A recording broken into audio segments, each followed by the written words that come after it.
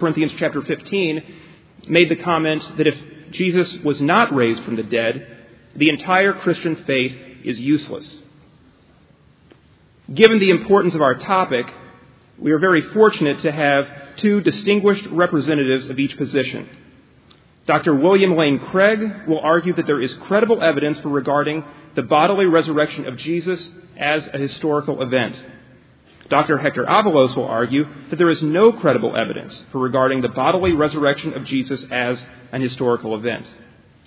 Before I introduce the participants more formally in the debate, let me outline a few ground rules. My job as moderator is to ensure that time limits are observed by the participants. I will signal each participant as they approach their limit. The time limits are published and available to the audience, but the basic schedule of the debate is as follows. We will have opening statements of 20 minutes each, beginning with Dr. Craig. There will then be a pair of rebuttals of 12 minutes each, followed by a second pair of rebuttals of 8 minutes each. Finally, there will be closing remarks of 5 minutes each, ending with Dr. Avalos. After that, we will have 30 minutes for questions from the audience. We expect the participants not to exceed their time restrictions, and we expect the audience to remain respectful throughout the debate. There should be no disruptive or loud expressions of approval or disapproval for either participant while they are speaking. We want people to be able to hear the arguments and really think about them.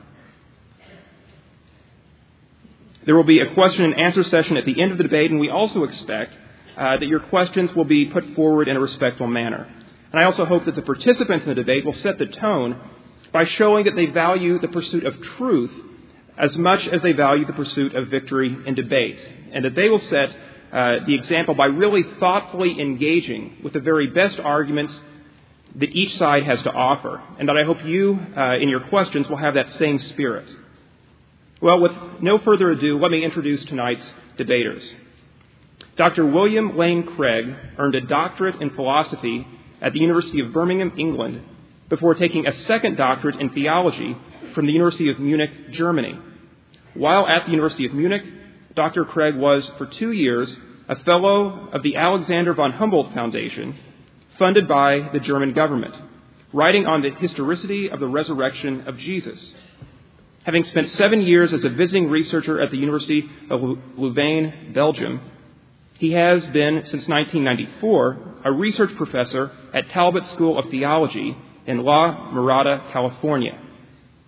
He has authored over 30 books, including The Historical Argument for the Resurrection of Jesus During the Deist Controversy, Assessing the New Testament Evidence for the Historicity of the Resurrection of Jesus, Will the Real Jesus Please Stand Up, co-authored with John Dominic Crossan, and Jesus Resurrection, Fact or Figment, co-authored with Gerd Ludman.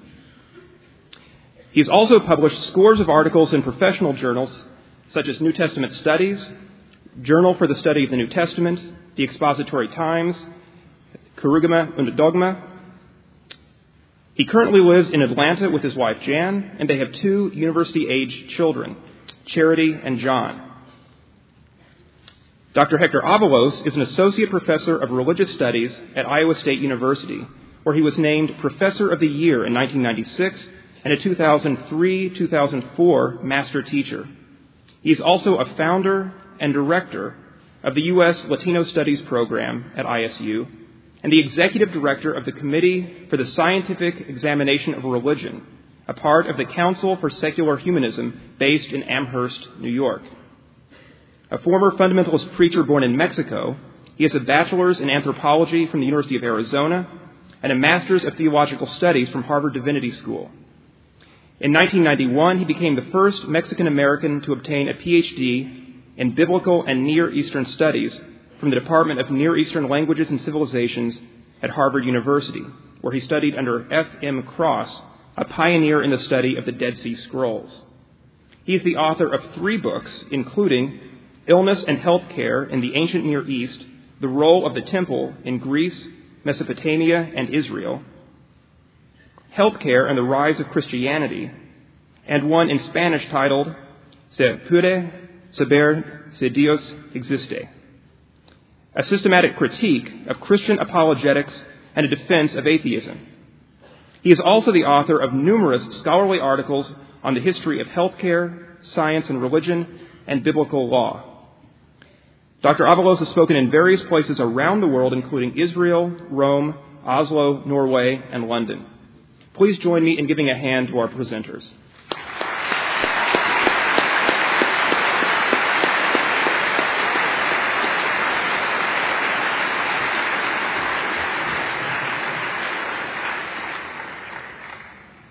Dr. Craig will now present his opening statement.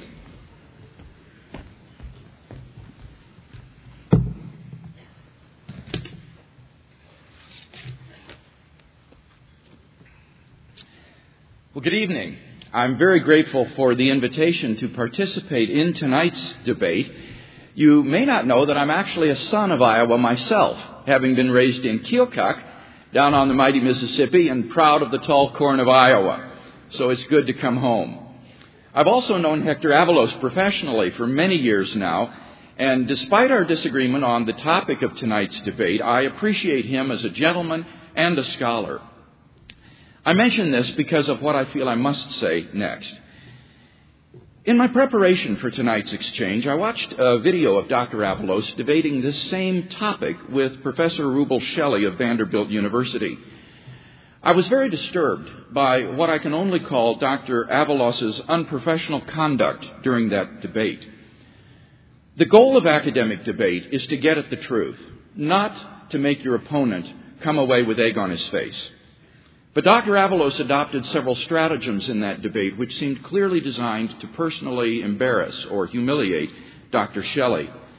For example, Dr. Avalos projected a photograph of an ancient document up on the screen and turned to Dr. Shelley and asked, "Can you identify this manuscript?" Now, since there are literally thousands of Greek New Testament manuscripts comprised of thousands of pages, such a question was plainly ridiculous. It turned out to be a page from a papyrus called P66, which is housed at the University of Dublin, Ireland. When Shelley couldn't identify the manuscript, Dr. Avalos whipped out a slide of another document and said, "Well, I wouldn't expect you to be able to identify every ancient document. How about this one?" It turned out to be a papyrus called P75, which is housed at Coligny in Switzerland. But, of course, there was no way for Shelley to know that. Then Dr. Avalos played his trump card. "But Dr. Shelley," he said, "these are two of the documents you cite on page 139 of your book, and you can't even identify them?"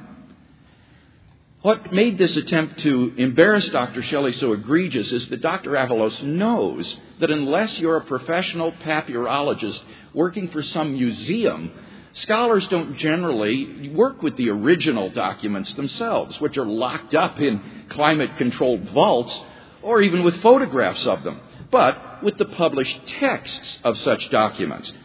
For example, here is a text of the Greek New Testament. It's the text based upon the finest and oldest manuscripts, including P66 and P75.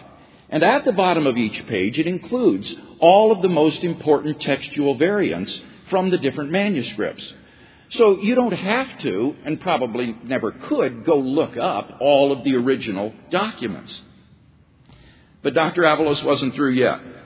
The papyri shown in the photos were degraded and had pieces missing from them, as one would expect. After all, they're old. So Dr. Avalos says to Dr. Shelley, "Why do you say in your book that these papyri contain a complete copy of the Gospel of John when it's obvious they don't?" This was pure grandstanding. To say that a document is a complete gospel doesn't mean that the manuscript is in perfect condition. One typically means that the manuscript includes the whole gospel from the beginning to the end, rather than just some chapters of it. In this sense, the Bodmer papyri do contain a complete Gospel of John. So Dr. Avalos was not only acting in breach of professional etiquette in trying to embarrass a colleague, but he was actually the one who was wrong, and Dr. Shelley was right. But of course, all this was lost on an untrained audience of impressionable undergraduates. Now, I say all of this simply to preempt any such strategy being employed in tonight's debate. We want to focus on the evidence, not on people. I hope, Hector, that we can agree to conduct our discussion tonight according to the rules of professional etiquette and decorum that we would exercise if we were speaking, say, at a meeting of the Society of Biblical Literature. And in that way, I think we can help to ensure a profitable discussion this evening.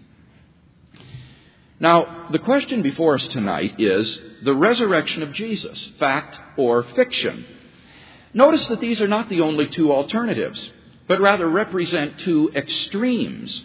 In between these is the alternative that we don't know on the basis of historical evidence whether the resurrection is fact or fiction.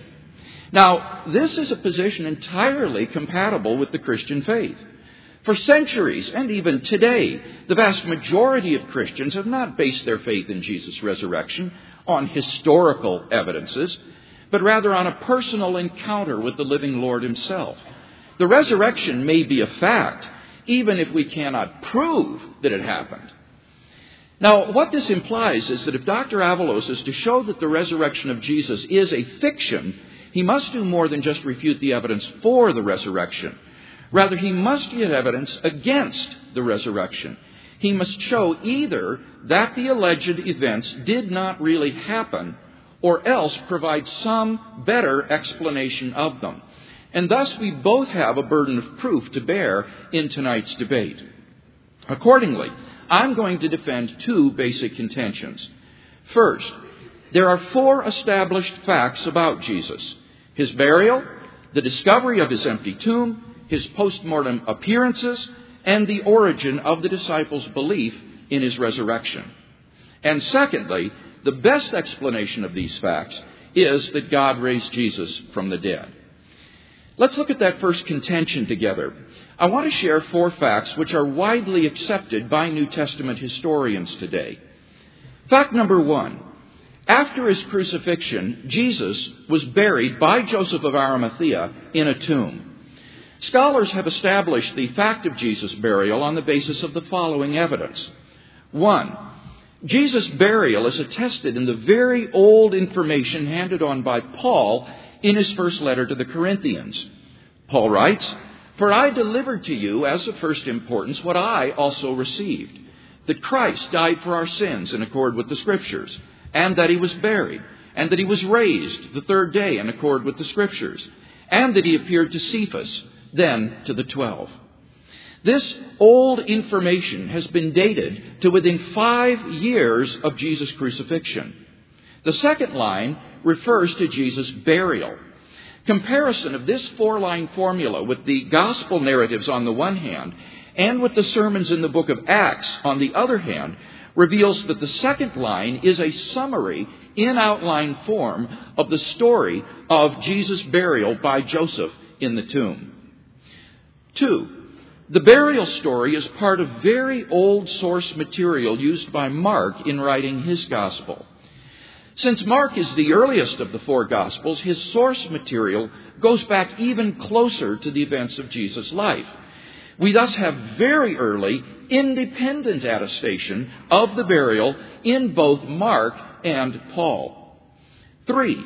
As a member of the Jewish court that condemned Jesus, Joseph of Arimathea is unlikely to be a Christian invention.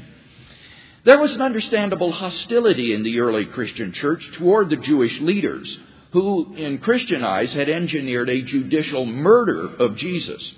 And thus, according to the late New Testament scholar Raymond Brown, Jesus' burial by Joseph is very probable, since it would be almost inexplicable that Christians would invent a Jewish Sanhedrist who does what is right for Jesus.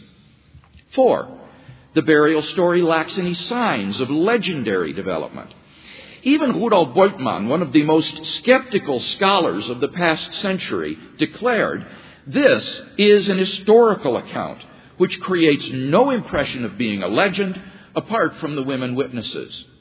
The eminent scholar of the book of Mark, Vincent Taylor, says that even Bultmann's assessment is a notable understatement. The narrative belonged to the best tradition. 5. No other competing burial story exists. If the story of Jesus' burial were a legendary fiction which arose much later than the original event, then it's strange that we have no traces at all of the real account or even competing legendary stories. The unanimity of the burial traditions speaks in favor of their reliability.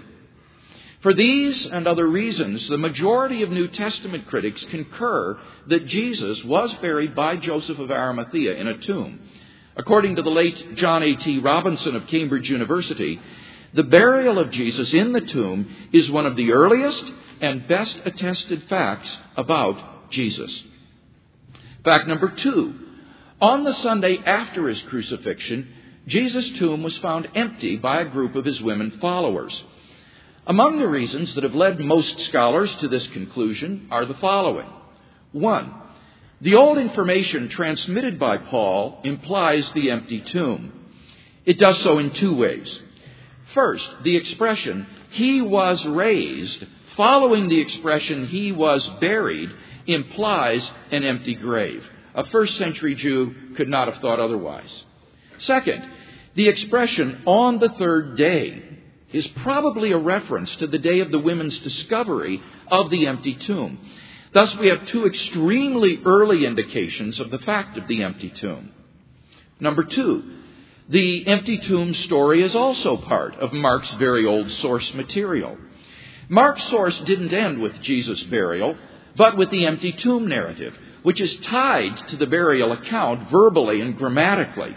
And thus we have very early, independent attestation of the fact of the empty tomb. 3, the story is simple and lacks signs of legendary embellishment. In Mark's account, the women come to the tomb early Sunday morning and find the stone rolled away and the tomb empty.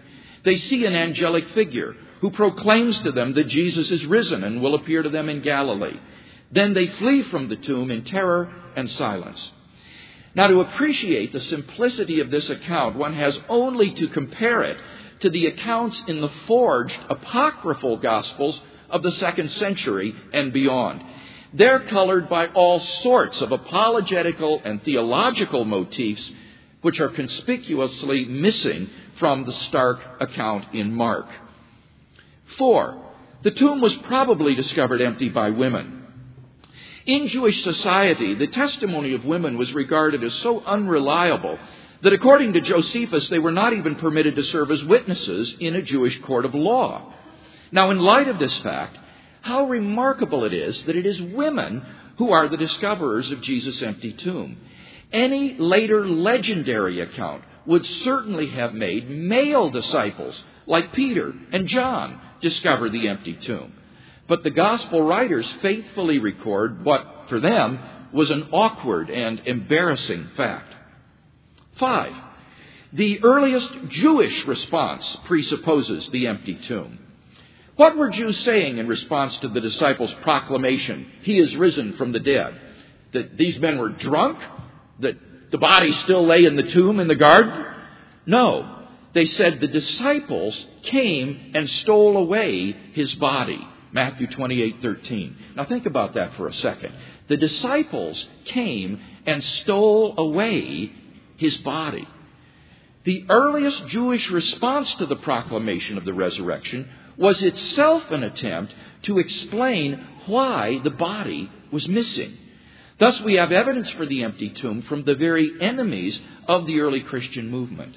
I could go on, but I think enough has been said to indicate why, in the words of Jakob Kramer, an Austrian specialist on the resurrection, by far most scholars hold firmly to the reliability of the biblical statements concerning the empty tomb. Fact number 3. On multiple occasions and under various circumstances, different individuals and groups of people experienced appearances of Jesus alive from the dead. This is a fact which is universally acknowledged among New Testament scholars for the following reasons. 1. The list of eyewitnesses to Jesus' resurrection appearances, which is quoted by Paul, guarantees that such appearances occurred. The old formula quoted by Paul goes on to say, "Then he appeared to Cephas, then to the 12. Then he appeared to more than 500 brethren at one time, most of whom are still alive, though some have died. Then he appeared to James, then to all the apostles. Last of all, as to one untimely born, he appeared also to me. Given the early date of this information, as well as Paul's personal acquaintance with the people involved, such appearances cannot be dismissed as legendary, but must refer to actual events. 2. The appearance narratives in the Gospels provide multiple independent attestation of the appearances. For example, the appearance to Peter is attested by Luke and Paul. The appearance to the 12 is attested by Luke, John, and Paul. The appearance to the women is attested by Matthew and John. And appearances in Galilee are attested by Mark, Matthew, and John. The appearance narrative spans such a breadth of independent sources that it cannot be reasonably denied that the earliest disciples did have such experiences. Even the skeptical critic, Gerhard Lüdemann, therefore concludes, it may be taken as historically certain that Peter and the disciples had experiences after Jesus' death in which Jesus appeared to them as the risen Christ. Finally, fact number 4. The original disciples suddenly and sincerely came to believe that Jesus was risen from the dead, despite their having every predisposition to the contrary. Think of the situation the disciples faced following Jesus' crucifixion. Number 1, their leader was dead, and Jews had no belief in a dying, much less rising, Messiah. 2, according to Jewish law, Jesus' execution as a criminal exposed him as a heretic, a man literally accursed by God. 3, Jewish beliefs about the afterlife precluded anyone's rising from the dead to glory and immortality before the general resurrection at the end of the world. Nevertheless, the original disciples suddenly came to believe so strongly that God had raised Jesus from the dead that they were willing to die for the truth of that belief. Luke Johnson of Emory University states, some sort of powerful, transformative experience is required to generate the sort of movement earliest Christianity was. And N.T. Wright, an eminent British scholar, concludes, that is why, as a historian, I cannot explain the rise of early Christianity unless Jesus rose again, leaving an empty tomb behind him. In summary, there are 4 facts agreed upon by the majority of scholars who have written on this subject. Jesus' burial by Joseph of Arimathea, his empty tomb, his post-mortem appearances, and the origin of the disciples' belief. And thus the majority of scholars would agree with my first contention. But that leads to my second basic contention, that the best explanation of these facts is that God raised Jesus from the dead. In his book, Justifying Historical Descriptions, historian C.B. McCullough lists 6 tests which historians use in determining what is the best explanation for given historical facts. The hypothesis, God raised Jesus from the dead, passes all these tests. Number 1, it has great explanatory scope.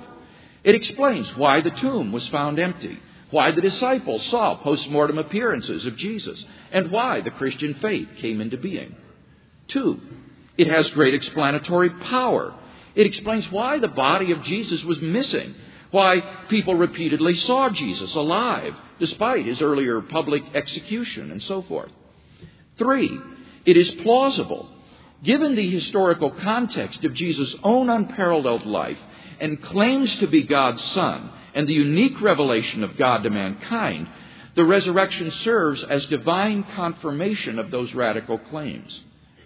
4, it is not ad hoc or contrived. It requires only one additional hypothesis, that God exists. And even that need not be an additional hypothesis if you already believe in God's existence. 5, it is in accord with accepted beliefs. The hypothesis, God raised Jesus from the dead, does not in any way conflict with the accepted belief that people don't rise naturally from the dead. The Christian accepts that belief as wholeheartedly as he accepts the hypothesis that God raised Jesus from the dead. And 6, it far outstrips any of its rival theories in meeting conditions 1 to 5. Down through history, various alternative explanations of the facts have been offered. For example, the conspiracy theory, the apparent death theory, the hallucination theory, and so forth. Such hypotheses have been almost universally rejected by contemporary scholarship. No naturalistic hypothesis has attracted a great number of scholars. In conclusion, then, given these four facts, which are accepted by the majority of scholars today, as well as the failure of all naturalistic hypotheses, I think we're justified in inferring that the best explanation of the facts is the one given by the eyewitnesses themselves. God raised Jesus from the dead. If Dr. Avalos is to show that Jesus' resurrection is a mere fiction, then he must not only refute the evidence for the resurrection, but he must also give evidence that the resurrection narratives of the New Testament are, in fact, false. In the meantime, the rational man can hardly be blamed, I think, if he believes that on that first Easter morning, a divine miracle occurred.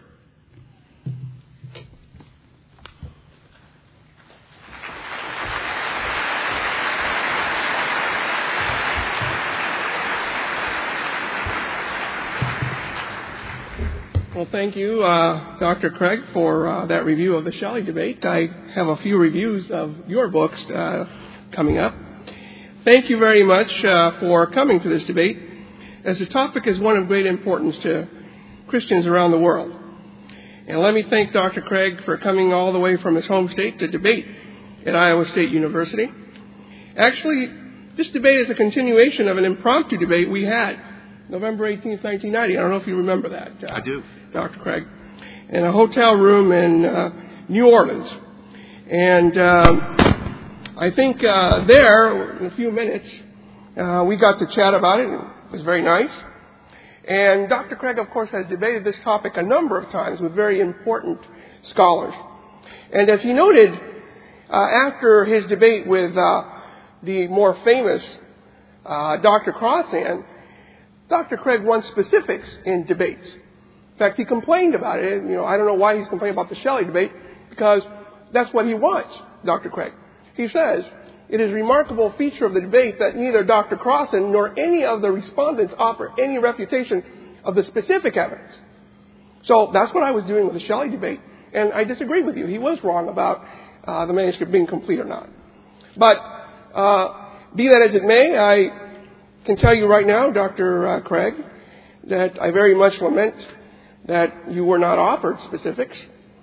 And I'm here to tell you that I'm not going to disappoint you in this regard. In fact, I aim to be very specific in my challenges and questions to you. I certainly don't want you to leave our good university dissatisfied because no specific challenges were offered to you by an ISU professor. That would not be good with a provost, the dean. And as perhaps many of you know, I used to be on Dr. Craig's side. I used to be a fundamentalist preacher, Pentecostal preacher, not only preached the resurrection, I thought I had seen people coming back from the dead in my own church. So I know that legends don't take these two generations he keeps talking about, Sherwin White and so forth. Not true. I stopped believing in the resurrection after a systematic scholarly study and investigation of the specific evidence showed how empty and illusionary this belief is. I had to admit that what I was really doing instead of history was good old-fashioned religious prejudice, where I was saying my sacred story is true, that of everybody else's is not true. And let me tell you that this debate is really not going to be about naturalism versus supernaturalism. The question of this debate was this, as Dr. Tuckness read it: is there sufficient historical evidence to establish that Jesus resurrected from the dead? My basic position is no. There is not sufficient historical evidence to establish that Jesus resurrected from the dead. This is not a debate about naturalism versus supernaturalism, which he's tried to do in many debates. That's his pattern. One can believe in the supernatural and still not believe in the resurrection of Jesus. Many non-Christian religions believe in the supernatural, do not believe in the resurrection of Jesus. Second, Dr. Craig is actually quite the naturalist himself. I would say he's one of the most relativistic naturalists I've ever encountered, because he takes supernatural as historical when it's his story, he takes as natural and uses naturalistic explanations whenever it's somebody else's story. Yes, there are two Dr. Craigs, the naturalist and the supernaturalist. He's a naturalist when it comes to Buddhist stories, Hindu stories, Muslim stories. He'll apply naturalistic methods to that. But when it comes to 1 Corinthians 15, Mark 16, Matthew 28, well, he's a supernaturalist. That's historical, you see. So, this is what I aim to demonstrate. Some of the main facts on which Dr. Craig bases his belief in the history of the resurrection are no such thing. He just cataloged a bunch of facts that are not facts. 2, many of his facts can indeed be shown to be false or not grounded in any substance whatsoever.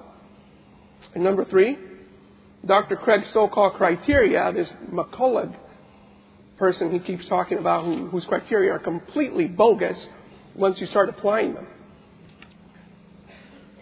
For judging the historicity of the resurrection can be used to establish the historicity of events he would otherwise deem to be false or non-historical. And we're going to have a little test to see whether he can tell historical from non-historical in his own Bible. Because you might not know, he doesn't necessarily believe in every resurrection story in his own Bible. But let me tell you about my basic epistemology. I have a very high standard for calling something a fact. To me, a fact, if you presuppose that your natural senses and or logic give you reliable data, a fact is only what I have verified with my 5 senses and or logic. This podium is here. If you tell me there's a podium out there, I don't know. I can't call that a fact. I haven't verified it directly. It might be a belief, and I make distinctions between 2 kinds of belief. Reasonable beliefs are based on known causes and phenomena, things that I know happen. Unreasonable beliefs are those that are based on unknown causes and phenomena, things I don't know happen. And I usually illustrate this with my famous baby on the doorstep example, which every student of mine knows. And here it is. You open the door and you find a baby on the doorstep. Didn't see who put it there. Just opened the door and there it was. And you're given 2 explanations.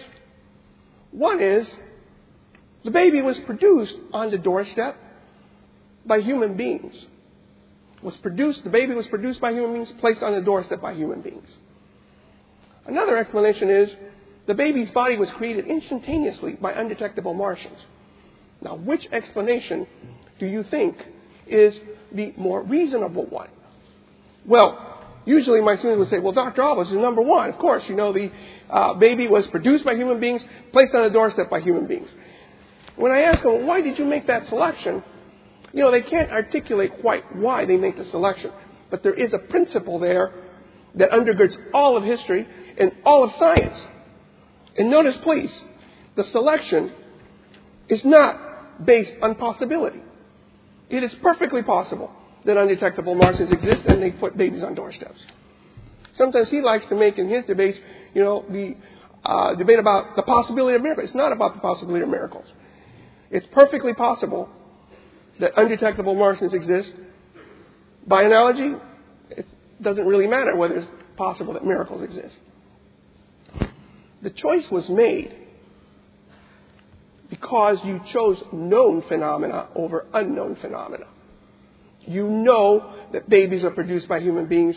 You know babies can be placed on doorstep by human beings. Even if you never saw that event directly, that would be the reasonable explanation. Why would you choose the unknown explanation? You've never seen undetectable Martians. You've never seen them produce anything. So therefore, it's not because they're impossible. It's because they're not known. That's why you choose the human explanation as the more reasonable one. But the next thing that you do in proper historical procedure is to identify the proper object of explanation. That's where Dr. Craig makes his fundamental blunder in history. Because he would like to have you believe that the facts are, what he cataloged. Sure, you ask an atheist, how do you explain the post-mortem appearance of Jesus? Well, he's won the debate. Of course, well, I don't know, how would you explain the post-mortem appearance of Jesus? That's not the fact. I come from a background in archaeology. where we deal with artifacts, and we have to explain the origin of the artifact, the event that created the artifact. The artifact in history must always be something verified. You've got to start with a fact, something you can verify is there. In the case of the resurrection, what can we verify is there? The object of explanation is not the resurrection, folks. It's the stories of the resurrection. That's the object of explanation. So, once you see that the object of explanation are the stories of the resurrection, not the postmortem appearances, you can see how his methodology fails. Because you can see the burial of Jesus is not a fact. The existence of a story of the burial of Jesus is the fact. The empty tomb, that's not a fact. The story of the empty tomb is the fact. That's what you're trying to explain. How did you get the story? The existence of postmortem appearances, that's not a fact. We don't know that happened, but we know that there's a story of postmortem appearances. That's what we're trying to explain. And the origin of the disciples' faith in the bodily resurrection, that's not a fact either. We don't know that the original disciples believed it or not. All he's telling you is that he believes the stories that the disciples believed. He believes the stories that there were postmortem appearances. He's just basically believing the say-so of these gospel writers. Now, since you know that the stories are the proper object of explanation, then all you have to do is follow the same procedure you follow with the baby on the doorstep. You would choose the known explanation over the unknown one. Well, do we have known explanations for the generation of stories? We certainly do. We have hallucinations. Can hallucinations produce stories of resurrections? Yes. Somebody could hallucinate. They saw somebody alive that was dead. They write the story. You just produce a story of a resurrection. That's a known phenomenon for producing stories of resurrections. Can deductive error do it? Sure. Somebody can deduct this. X should happen, therefore X did happen. And I'll show you a very clear example where Dr. Craig does that. Can visions do it? Yes. Can political motives do it? Yes. Economic motives? Literary phenomena? All those things can cause the production of stories of the resurrection. And that's the proper object of explanation. Then you go to the other side. What he wants you to believe is this unknown causes cause the story of the resurrection. Well, what is the unknown one? Well, he wants you to believe that an actual resurrection produced the story of a resurrection. Have you ever seen that? Have you ever seen a resurrection produce a story of a resurrection? I have not. Why am I going to use an unknown cause to explain something when I have 10 known causes to explain the same thing? It doesn't deal with the problem of equifinality, where two or more processes can result in the same end product. And you have to be particular. Particularism is a method in history. You have to go on a case-by-case basis. He would like sometimes to quote Colin Hamer and catalog all the things Luke got right and then extrapolate from that if historian is right about A, B, and C, he's right about D through Z. We don't do history that way, and I can show you specifically why we don't. So the resurrection has to be judged on its own merits. And I hope that we have some agreed upon beliefs. Because part of the reason he mentioned the papyri and Rubel Shelleys, he knows very full well. He can't preempt this because he knows full well that the earliest documents we have for the resurrection do not come from the time of Jesus, folks. There are no existing hard copies from the time of Jesus. Nothing. Zero. Unless you want to argue for P46 or something, Kim's proposal that it's dated earlier, and we can do that. There are no manuscripts, even from the first century, about the resurrection. Nothing, no hard copies. The first manuscript of anything that we call the New Testament is called P52. It dates to the 2nd century. It doesn't have a story of a resurrection, so you don't find it in the 2nd century either. You have to go to the 3rd century. And this is just a scrap. This is P50. This is all we have from the 2nd century. Now, This is his problem. He knows full well that there's a gap, you see, because here is the supposed resurrection event. Here is where we have the first documents about the resurrection event. Now tell me, Dr. Craig, how are you going to get from here to here? That's the problem. Because anything can happen between the supposed event and the first copies of anything. We know from P66, that's why it's very important to know the papyri. Because we know there were hundreds of corrections made already. Do you know he doesn't even believe that all of Mark, as most Bibles might have it, like the King James Version, it's not original either, verses 9 through 20? A lot of things can happen in between the first century and the third century, folks. How is he going to convince us that, yes, there's the story over here, actually reflects something over here? How did this guy over here verify that that happened? You see? But that may not be the worst of it for Dr. Craig, because do you know that he may not believe in every resurrection story in his own Bible? Maybe I misunderstood you, Dr. Craig. But in your debate, in one of your debates, you indicated you did not think Matthew 27, 52 to 53 was historical, literally. Let's read that story, and let's see if his historical criteria can tell the difference. Matthew 27 says that when Jesus died, around that time, the tombs also were opened, and many bodies of the saints that had fallen asleep were raised. And his resurrection, after his resurrection, they came out of the tombs and entered the holy city and appeared to many. Dr. Craig may not believe that's true. So, Dr. Craig, you wanted specifics. You asked for specifics. I'm going to give you some. Do you believe that Matthew 27, 52 to 53 represents a literal historical event? Yes or no? Why or why not?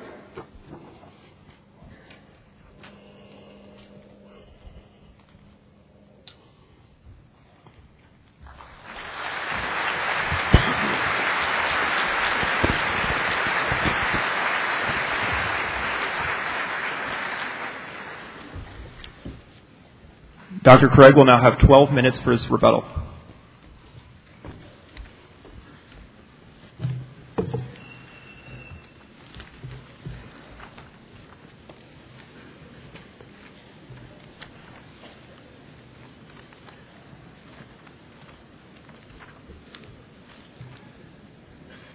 You'll remember that I began my opening speech by saying that we both face a burden of proof in tonight's debate. The resurrection fact or fiction. Now, Dr. Avalos in his last speech said that he will defend the position that there's not enough evidence to show that the resurrection is a fact. But notice that does not discharge his burden of proof to show that it is a fiction. There are many events. In fact, when you think about it, most events in history which you cannot prove to be historical, but that doesn't mean, therefore, they did not occur. Interestingly enough, Dr. Avalos recognizes this fact in his book, Se puede saber si Dios existe. He says, all of this doesn't mean that such an act didn't occur, merely that you cannot know that such a thing occurred based solely on the written accounts. But that's a position that's compatible with Christianity. As I say, most Christians don't believe in the resurrection of Jesus based on historical accounts. So just the fact that you couldn't prove the resurrection doesn't show it's a fiction. He's got to do more to establish that it is fictional than he's done so far in tonight's debate. Now, first I said there are 4 facts which are accepted by the majority of scholars today who have studied the resurrection of Jesus. And Dr. Avalos' response to this was remarkable. We actually got very few specifics. I didn't see any refutation in any of the several points that I raised. Instead, we got general comments like, well, these aren't facts. Rather, the story is a fact. But look, when I say these are facts, what I mean is that the story is factually accurate. And that is what the majority of New Testament scholars believe about the burial, the empty tomb, the post-mortem appearances, and so forth. Namely, that these stories are true, and I gave arguments to show that they were factual in that way. That's the issue. Then Dr. Avalos remarkably says, but we don't have enough early manuscripts of the New Testament to attest its accuracy. Now, what he seems to be suggesting here is that somehow these facts are called into question because of the textual corruption of the New Testament. But Dr. Avalos knows that the New Testament is the best attested book in ancient history, both in terms of the number of manuscripts and in terms of the nearness of those manuscripts to the date of original composition. We have over 5,000 manuscripts of the New Testament in Greek alone, and these come to within a gap of 100 to 150 years after the original. Compare that with the works of Plato. For the dialogues of Plato, we have only 7 manuscripts, and the gap between them and the original composition is 1,200 years. For the works of Aristotle, we have only 5 extant manuscripts, separated by 1,000 years from the date of the composition. For the Annals of Tacitus, in the first 6 chapters, there is 1 manuscript, and it is separated by 750 years from the original. Yet no scholar would doubt seriously the text of Plato, Aristotle, or Tacitus as being totally corrupted and worthless. In fact, the text of the New Testament that we have today, that I showed you before, is over 99% accurate. Sir Frederick Kenyon, in his book Bible and Archaeology, has said that the last foundation for any doubt that the Scriptures have come down to us substantially as they were written has now been removed. But secondly, I want to say about this, if Dr. Avalos were correct about this, it would undermine his own work on healthcare systems in the ancient Near East. You see, Dr. Avalos' sources for ancient healthcare systems are vastly inferior to the New Testament. Indeed, ironically, his primary source for early Christian healthcare is the New Testament. Several critics in reviews of Dr. Avalos' work have noted this. For example, David Martin, in his review, he's from Yale University, says there are problems with Avalos' choice of sources. For Christianity, he mainly limits himself remarkably to a reading of the canonical Gospels. These few texts are supposed to suffice to portray the Christian healthcare system. And Felix Just, in his review in the Catholic Biblical Quarterly, says that Avalos presents no direct evidence for his thesis except for the New Testament stories of Jesus himself healing people. So if Dr. Avalos says that the New Testament is so corrupted that we can no longer believe its historical credibility, he undermines his own work, which I don't think he would surely want to do. So the fact of the matter is that there are important issues about the resurrection, but friends, the textual purity of the New Testament is not one of them, honestly. You can be confident that the text in the New Testament, as you read it today, is substantially over 99% accurate, the text as it was originally written by Paul, John, Luke, or whomever. And that's just a fact. Now, what about Matthew 27? Is that historical or not? Approaching that as a historian rather than a Christian believer, I would have to say one doesn't know. I don't think you can prove that to be historical. And so I don't include that in my evidence. But I do think that these 4 facts that I've listed can be demonstrated historically. And with that conclusion, the majority of New Testament scholars, whether Catholic, Protestant, Jewish, or secular, also agree. Well, apart from that, I saw no specific refutation of the burial, the empty tomb, the resurrection appearances, or the origin of the disciples' belief in Jesus' resurrection. So we come to the question, what is the best explanation of this? I maintain that it is the hypothesis God raised Jesus from the dead. Now, Dr. Avalos responds, well, Dr. Craig is a naturalist when it comes to other religions, but not Christianity. Not at all. I'm willing to include any explanations in the pool of live options. I just maintain that when judged by those 6 criteria, the resurrection hypothesis is the best explanation. Now, Dr. Avalos then says, but a fact is only something that is verifiable by the 5 senses or by logic.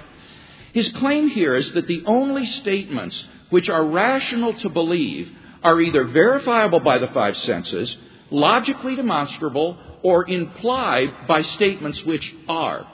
This is a statement of classical foundationalism or evidentialism. This was popular back in the late 19th, early 20th century, but it's come on very hard times among epistemologists and philosophers in recent years. 2 reasons for this. Number one, it's an overly restrictive definition of rationality or knowledge. If you adopt that theory of knowledge, we would have no mathematical knowledge, because that's not verifiable by the five senses or deducible from logic. No ethical knowledge, because moral values, right and wrong, cannot be demonstrated in that way. No aesthetic knowledge, the good, cannot be verified by the five senses, neither can the beautiful. There would be no metaphysical knowledge. We would have no knowledge that there is really an external world, rather than you be a brain in a vat being stimulated by a mad scientist with electrodes to think you're here in this hall hearing the lecture tonight. We would have no rational beliefs about the past or the veridicality of our memory beliefs. We would have no knowledge that there are other minds, because that cannot be verified by the five senses or demonstrated by logic. Finally, we would have no scientific knowledge either, because science is permeated with unprovable assumptions. So that what was realized is that this classical foundationalism leads to an unlivable skepticism. It would not only deny theological knowledge, but of the vast tracts of human knowledge we have today. But secondly, and this is completely damning, is that it turns out that this theory of knowledge is self-refuting. You see, you ask yourself the question, how does the skeptic know that knowledge is limited to statements verifiable by the five senses or provable by logic? Dr. Avalos claims to have a knowledge of the following statement. A statement which is unverifiable by the five senses or unprovable by logic cannot be known. But is that statement verifiable by the five senses? No. Is it demonstrable by logic? No. Then it cannot be known. And thus this empiricist epistemology that he's offered as a basis for denying the resurrection is simply untenable, and therefore has been widely abandoned in philosophy today as both overly restrictive and self-refuting. But Dr. Avalos says there's another principle involved here, namely you should only prefer explanations based on known causes. Two responses. First of all, I agree that we should prefer explanations based on known causes. That's the same thing as the criterion of not being ad hoc. We should first consider explanations in terms of entities which we know to exist. But this preference can't be hardened into a dogmatic and inviolable presupposition. Otherwise, it would destroy scientific progress. We should never have discovered quarks, black holes, cosmic inflation, and so forth on this epistemology.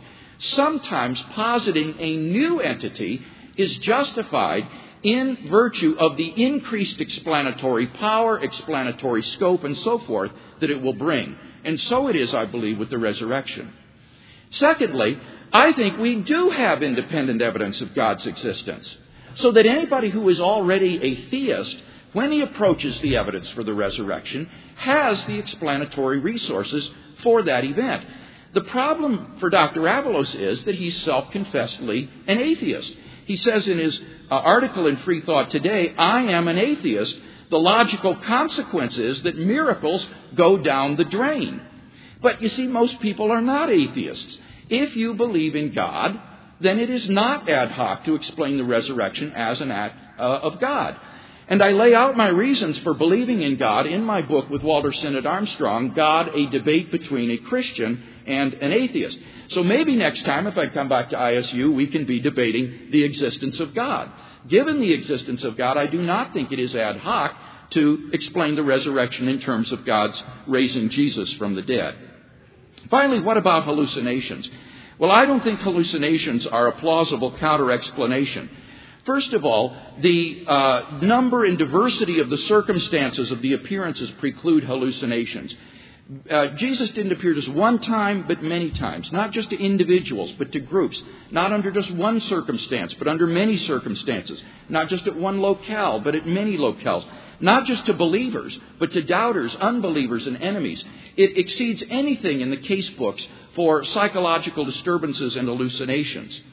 Secondly, even if they had hallucinated, it would not have explained the origin of the disciples' belief in the resurrection. At most, visions of Jesus would have led them to think that Jesus was now exalted in heaven at the right hand of God. It wouldn't have led to the belief in the resurrection from the dead, which ran contrary to Jewish beliefs. And finally, number three, it can't explain the empty tomb. In order to explain the empty tomb, you have to conjoin some independent hypothesis to the hallucination hypothesis, because you can't have a full explanatory scope with hallucinations alone. The resurrection hypothesis has greater explanatory scope and is therefore to be preferred. So for all of these reasons, I'm convinced that the best explanation of the facts is the one that the eyewitnesses gave. God raised Jesus from the dead.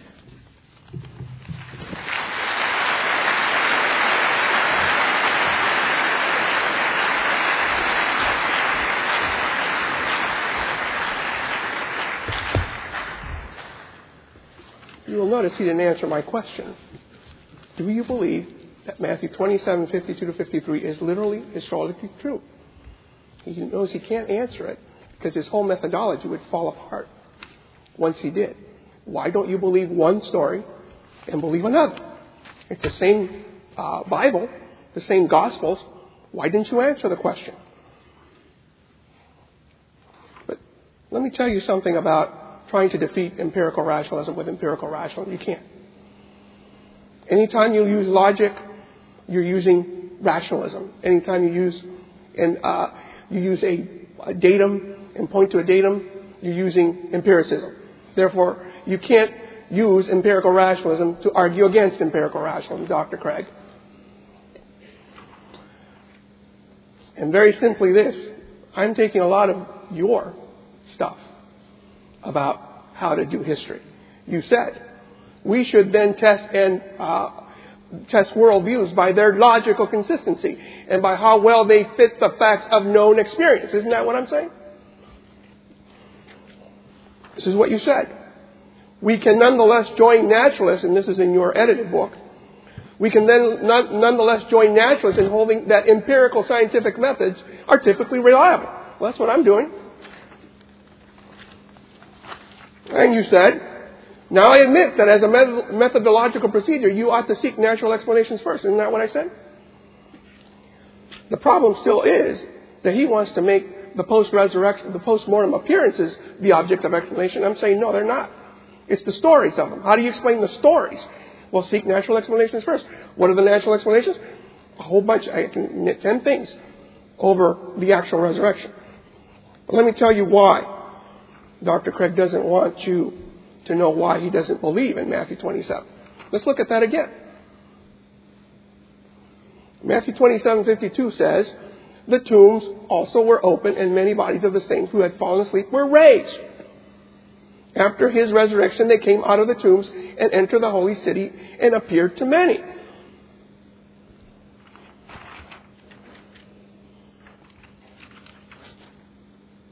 After his debate with John Dominic Crossan, he quoted Dr. Miller as follows. Dr. Miller tries to cast doubt on the historicity of the resurrection narratives by arguing that Matthew felt free to add to Mark's gospel the story of the resurrection of the saints, a story which Matthew did not take literally, but saw as a figurative expression of the apocalyptic significance of Jesus' death. Dr. Miller's interpretation of this passage strikes me as quite persuasive. And probably few conservative scholars would treat the story as historical. Well, why not? Well, he tells us. For he, Dr. Miller, has argued that the passage should not be taken literally precisely because of the apocalyptic language coloring the story. That's why that's not historical. But the empty tomb narrative is remarkable just for its simplicity and lack of apocalyptic embellishment. So let's look at his historical criteria for why he takes, say, Mark 16 literally and historical and not Matthew 27:52. If you boil it down, it appears to be that a simple story is historically credible. But what does simple mean? Is brevity the essence of simplicity, Dr. Craig? Because if that is the case, the one in Matthew 27, 52, and 53 is much briefer than the 8 verses in Mark 16 that you take as part of the original text. And then you apparently believe that an apocalyptic story is not historically credible. It's historically incredible. So let's look at what he might mean. What does simple mean? If it's not brevity, what does he mean? It means, ladies and gentlemen, It's the one that has the least supernatural elements, apparently. He's a naturalist when it comes to that story. And apocalyptic, why does he regard that as unacceptable, as not something to be believed? That's supposed to be figurative? Because he believes apocalypticism has too much supernaturalism, ladies and gentlemen.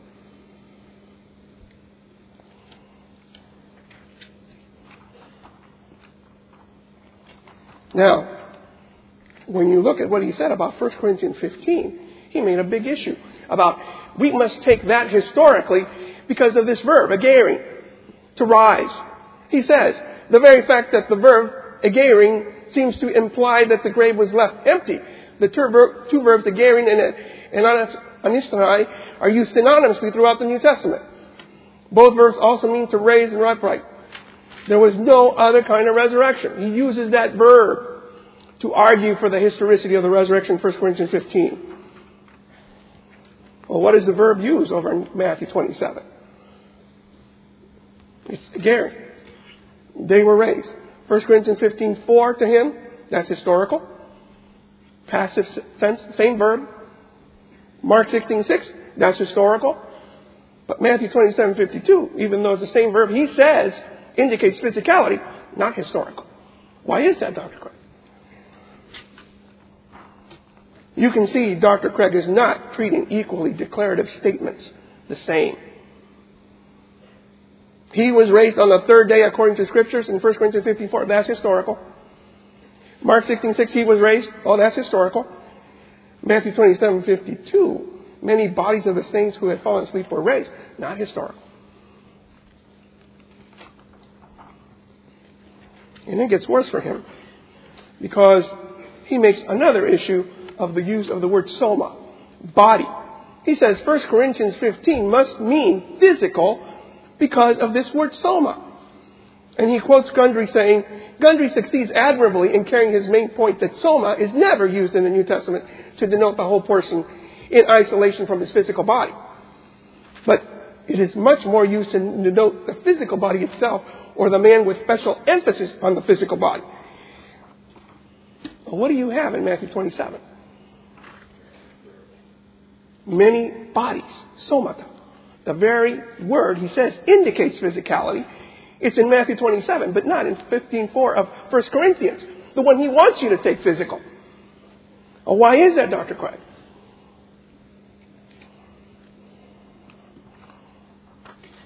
Well, what makes that story in Matthew 27 non-historical? Well, apocalyptic embellishment, he tells us. Well, what does that mean? How does embellishment differ from additional historical detail? Is he a priori also excluding historical whatever has an apocalyptic context? Because, you could also say all of Mark is in an apocalyptic context. Why don't you just take then Mark 16 figuratively, just like you did in Matthew 27? Because you said it was because of apocalyptic embellishment. Go read Mark 13 and see how much apocalyptic embellishment there is.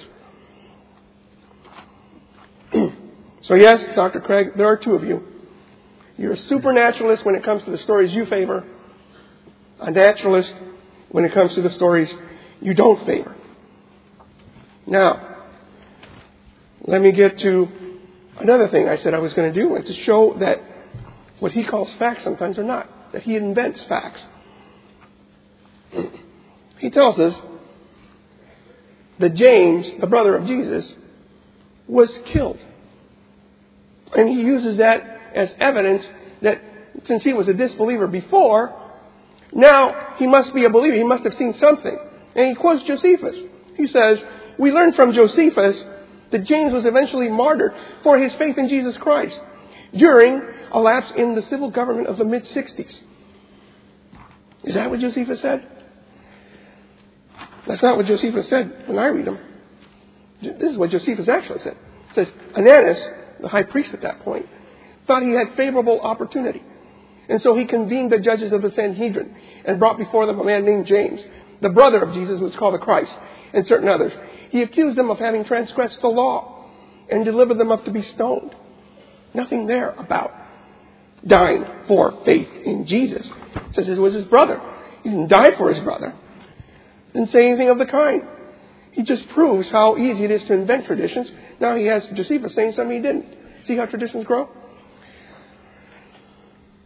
But it's going to get worse for him because he still does not explain how he gets from the 3rd century, when the first documents we have of the resurrection, over to the first. But he tells us how he does it. He says that the phrase "on the first day of the week" is the key.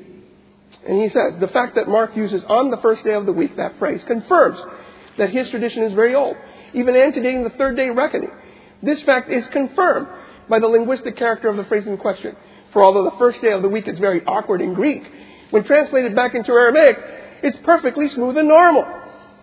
This suggests that the empty tomb tradition reaches all the way back to the original language spoken by the disciples. Well, I taught Aramaic. I've taken Aramaic dialectology, and I was traumatized by that thing. So, Dr. Craig, you wanted specifics. You told me that that phrase confirms that you can get back to the disciples' time. And you said that when translated back into Aramaic, that phrase, the first day of the week, is perfectly smooth and normal. So I have a couple of questions for you. One, what would on the first day of the week be in perfectly smooth and normal Aramaic, Dr. Craig? And two, what specific Aramaic text did you consult in order to make that translation?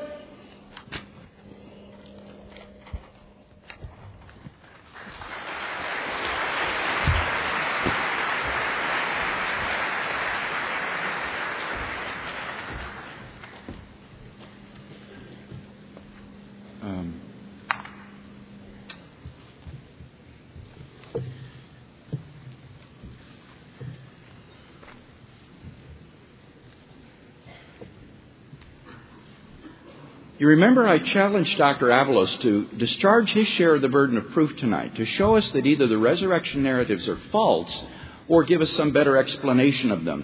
He hasn't done that in tonight's debate. At best, he's tried to neutralize the ground, to show there's no historical evidence for the resurrection, but that doesn't show that, therefore, this is a fiction. So he still has yet to bear his burden of proof in tonight's debate. Now, have I been able to succeed in bearing my share of the burden? Well, I argued first that there are 4 facts that have been established about Jesus of Nazareth. And he dropped his point about textual purity in the last work. We saw that the text of the New Testament is 99% established, and that indeed denying the text of the New Testament would undermine his own work in ancient healthcare systems. But now he says, what about this problem with Matthew 27? Do you believe it's historical or not? Well, I'll repeat, I'm not sure. It depends on whether or not this is meant to be apocalyptic imagery by Matthew or a real, actual event. And I'm open-minded about this. Now, he says, but it is the same verb, agerein, that Paul uses in 1 Corinthians 15 to describe the resurrection. And it uses the word soma, body, the same word that you use or describe in 1 Corinthians 15 for Christ's resurrection. Well, obviously, but the point is not that agerein and soma show the historicity of these events. Rather, it means that what is being described is a physical resurrection. And that is the only kind of resurrection that Judaism knew. This has been demonstrated anew by N.T. Wright in his massive study, The Resurrection of the Son of God, released last summer. This is what Wright says. Let us be quite clear at this point. We shall see that when the early Christians said resurrection, they meant it in the sense that it bore both in paganism, which denied it, and Judaism, which affirmed it. Resurrection meant bodily resurrection, and that is what the early Christians affirmed. So these verbs go to show that when a person speaks of resurrection, you're talking about something that happens to the body. You're not talking about the immortality of the soul or something of that sort. But that doesn't decide the issue of whether or not the language being used here is apocalyptic and symbolic or not. Now he says, well, what does it mean to say that something is apocalyptic? It just means it's more supernatural. No, not at all. Apocalyptic language will use figurative speech that isn't meant to be taken literally, like the sun turning dark and the moon turning to blood, or in the book of Revelation, dragons crawling up out of the oceans and so forth.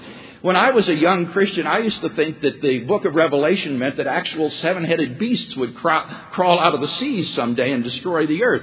What I came to understand is that in apocalyptic literature, these are symbols or figures of speech for example, nation-states in the book of Revelation.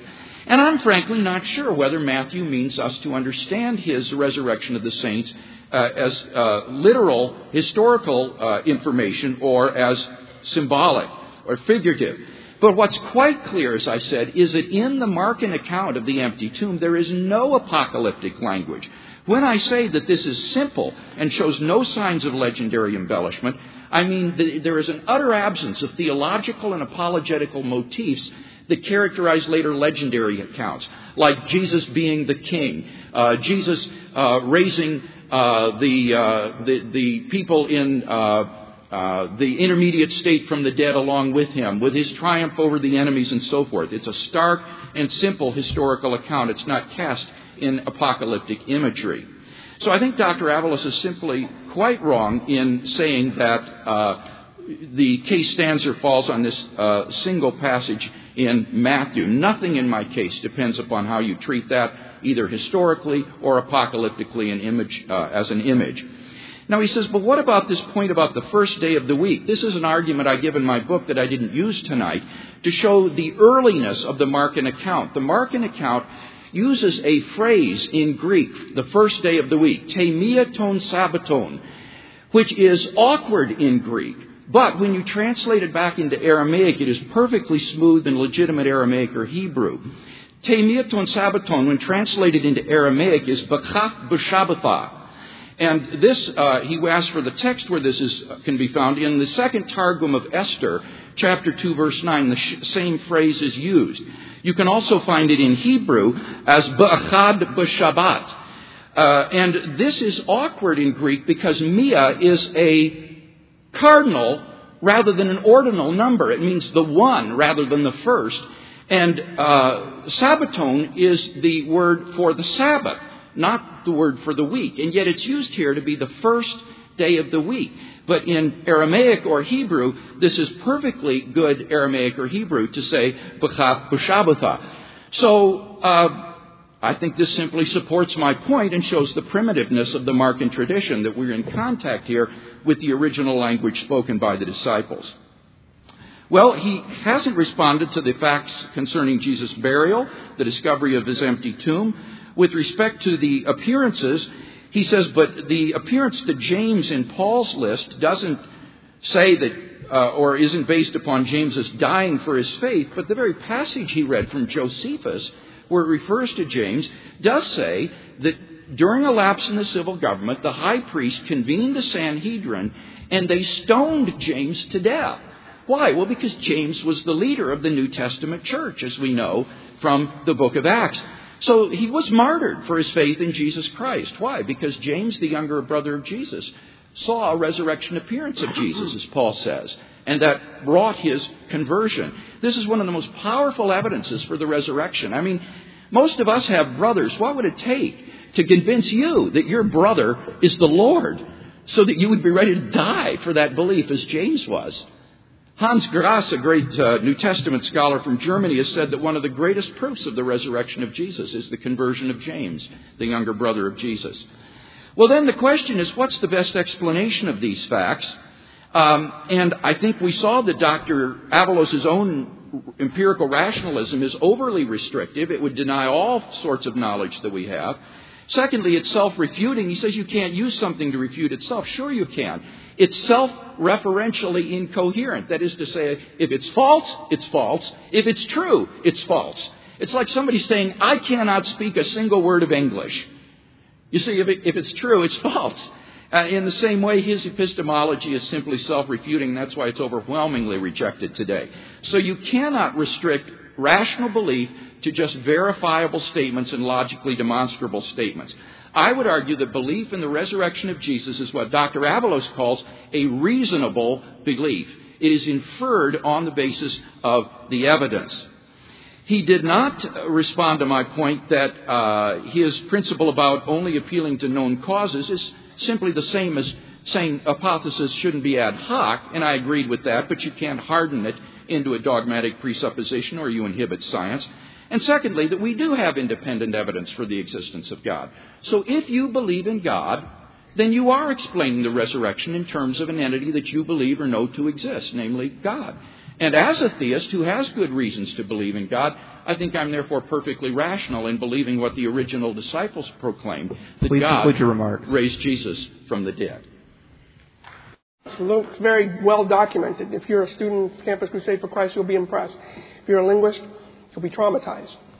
Because there, in the space of 8 pages, he gets almost every Aramaic term wrong that he uses to support the resurrection. On page 4, where he talks about the Aramaic term for receiving a tradition.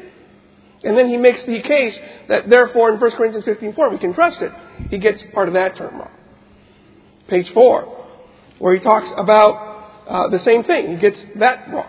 Page 8, where he talks about the verb for appear in Aramaic. Because he wants to make the case that Jesus appeared physically, he gets that wrong. But that doesn't compare to pages 11 to 13, where the word Messiah, the central word, gets it wrong 13 times in Hebrew and Aramaic. Because anybody past the first week in Aramaic would know there's a difference between the kof and the kaf, the hey and the het, the vav and the nun. These are different phonemes. When you use them in the same words, they're going to be wrong, Dr. Craig. And any good Aramaist knows there are no attested examples of first day of the week or any examples expressing days of the week in any biblical Aramaic or in all of Middle Aramaic going by Fitzmyer's chronology, Dr. Craig. So how can you know what the first day of the week would have been in Jesus' time? Number 2, there is not enough evidence to state what the Aramaic phrase would have been. What he's quoting you is later. He doesn't tell you that. Indeed, the attested dialects of Aramaic from the first 1,000 years after Jesus have a different construction, and he read it to you in Aramaic, and it's a different construction. Of course, if you don't know Aramaic, you're not going to see that. Well, let's go back. Let's look at that phrase again. He says that this is what proves that 3rd century man goes back to Jesus' time. That phrase, in the first day of the week. Sure, it is awkward in Aramaic. It is abnormal precisely because, literally translated would be 1 in the weeks. The Greek would normally use the word first, the first day of the week, but instead it's using 1. 1 of the weeks. The second thing that's odd is Sabbath is plural. It's 1 in the Sabbath to say the first day of the week. That is odd. But does that mean that comes from the language of the disciples? Does that mean we can trace it back to the disciples? No, it doesn't. Why? Because it's in the Greek Bible, Dr. Craig. We know that. Psalm 23:1. You have it there. Tes mia sabbaton. You have the cardinal number 1, and you have the plural Sabbath, sabbaton. So why are you saying it goes back to the disciples' time when it's already in the Greek tradition we know Mark was using because he quotes from the Greek tradition whenever he quotes the Bible? If you got it from anywhere, it's from the Greek tradition. Any good Aramaist knows that. Well, why does he say things like that? Acts 27. You see the same phrase there. It's not necessarily early. And let's look at the attested usages. He quoted you from a Targum. And yes, you have it also in Bereshit Ravah, commentary in Genesis 11:8. But what he doesn't tell you, it doesn't go back to the time of the disciples. Those are from medieval times. He's using medieval Aramaic to try to get it back to the disciples' time. Now, is that history to you? I'm surprised he didn't look at the Syriac. Because Syriac, translated Mark 16:2 into Syriac. And Syriac is a dialect of Aramaic. What does it have there? Well, what he read to you, he doesn't explain to you that it has a preposition, b'shavah. It's literally in the Sabbath. That preposition, the, Dr. Craig, it's not in Mark 16:2. It doesn't have a preposition in there. Why are you saying that would be perfectly good Aramaic when you're quoting Aramaic? It's not from the disciples' time. It's from nearly medieval times. So again, this is a case where lack of knowledge of the primary sources in the languages leads to fallacious facts. What do you call facts for no such thing? There is no such word as first day of the week in the Aramaic of Jesus' time. And he could not quote you a text from that time, as you saw.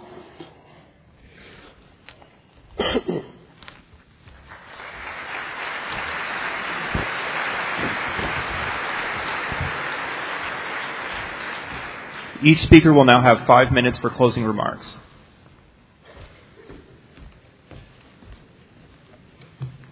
In my closing remarks, I'd like to draw together several of the threads of tonight's debate. We've been debating whether the resurrection of Jesus is a fact or a fiction. I think it's clear tonight we've heard no evidence at all that the resurrection narratives are fictional or false stories. All of the evidence presented tonight has been on one side, that this is a fact. Now, is it in fact credible evidence? Well, I argue tonight that there are 4 facts that are generally accepted by New Testament historians today: the honorable burial, the empty tomb, the post-mortem appearances, and the origin of the disciples' belief in the resurrection. In his last speech, Professor Avalos was reduced to quibbling about linguistic points over Aramaic in an argument that wasn't even part of my case that I presented tonight. But moreover, in fact, he's simply wrong about this. As I said, the Aramaic that would be behind Temiaton Sabaton is B'chat B'shabutha. This is attested in the second Targum of Esther, chapter 2 and verse 9. The Hebrew B'chad B'shabat, you have a similar expression in Genesis 8:5, where it refers to on the first day of the month, B'chad Lachodesh. So this is perfectly good Hebrew, perfectly good Aramaic from this time, and that is why, frankly, most scholars today do regard this phrase in Mark as a Semitism, that is to say, as a relic of an earlier Aramaic speaking milieu out of which it came, and that attests to the primitiveness of its tradition. But suppose I'm wrong about that. Suppose that's incorrect. So what? It wouldn't affect any of the arguments that I've presented tonight, because that wasn't part of my case. Now, Dr. Avalos is right that there are a lot of those Aramaic mistakes in the book of mine that he mentioned. I noticed those to my mortification after the book had appeared in print, and they're printer's errors that resulted from inaccurate reading of the Hebrew letters. So he's right, and I hope that this can be corrected in a future edition. Well, what about the best explanation of these 4 facts then? Is the best explanation that God raised Jesus from the dead? We've seen that Dr. Avalos' attempt to restrict the best explanation from the resurrection is self-refuting and overly restrictive, that our explanation is not ad hoc, and that his only attempted way to try to explain the resurrection away through hallucinations has 3 powerful objections against it. And therefore, I think he's been unable to refute my argument that the best explanation of these facts is that God raised Jesus from the dead. But I want to close by saying something about my point at the very beginning of my first speech, that for the majority of Christians, belief in the resurrection is not founded upon historical facts. It's founded upon a personal encounter with the living Lord himself. This is what happened to me. Unlike Dr. Avalos, I was not raised in a Christian home. But as I became a teenager, I began to ask the big questions in life. And in the search for answers, I began to read the New Testament. And I was absolutely captivated, arrested by the person of Jesus of Nazareth. And to make a long story short, after a period of the most intense soul-searching that I've ever gone through, I just simply came to the end of my rope and turned my life over to Him. And I experienced the kind of spiritual rebirth in my life, in which God, who had been distant and removed, suddenly became a living reality in my life. A reality that I've walked with now day by day, year by year, for over 30 years. And this is a reality that I believe you too can find if you will seek Him with an open heart and an open mind. So if you're seeking to know the truth about the resurrection, there are really 2 avenues available to you. There is the avenue of historical investigation and research. And if you take that avenue, you will stand well within the mainstream of critical biblical scholarship today. But there is also, more importantly, that personal existential avenue, whereby you can come to know the living Lord Himself as a personal reality in your life. And I would commend that to you as well. I believe that it can change your life in the same way that it changed mine.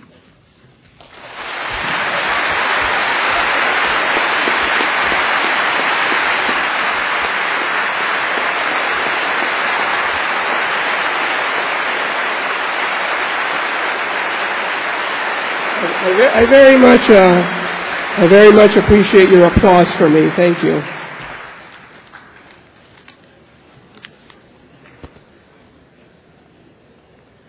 There will be a full postmortem analysis of the lecture, full postmortem analysis lecture on this debate in the near future, probably on Monday. Contact the ISU Atheist and Agnostic Society. Well, let's go back to what I said I would show. The question was, is there sufficient historical evidence to establish that Jesus resurrected from the dead? My position was, no, there isn't sufficient historical evidence. I said that I would show that some of the main facts on which Dr. Craig bases his belief in the historicity of the resurrection are no such thing. I think I showed that in Mark 16:2. What he said was Aramaic is not, he's still quoting you later text, not telling you. I think I showed it when he said Josephus said James died for his faith in Jesus. Josephus didn't say that. So I think I have proven that some of the things he calls facts are no such thing. And I think I showed that what Dr. Craig's so-called historical criteria for judging historicity can be used to establish the historicity of events he would otherwise deem to be false or non-historical. That's why he cannot explain to you why he cannot take historically Matthew 27. But he wants you to take historically Mark 16, even though they say the same thing pretty much. They were raised.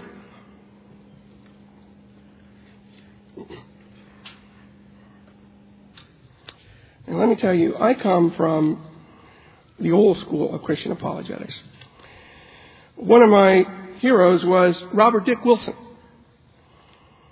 Robert Dick Wilson said he would learn any language, acquire any tool in order to check out the evidence. I try to live by that. I try to check out everything that I can when I do my research. And I left the resurrection belief because of specific evidence. Not because of some, emotional ground. No, because I went through and researched systematically the evidence to the greatest depth I could. So, to me, I think that you should be acquainted with the primary sources if you're going to do apologetics. You should be acquainted with the primary languages if you're going to do apologetics. Otherwise, a lot of people just think that really this is great scholarship. It isn't. It is smoke and mirrors scholarship.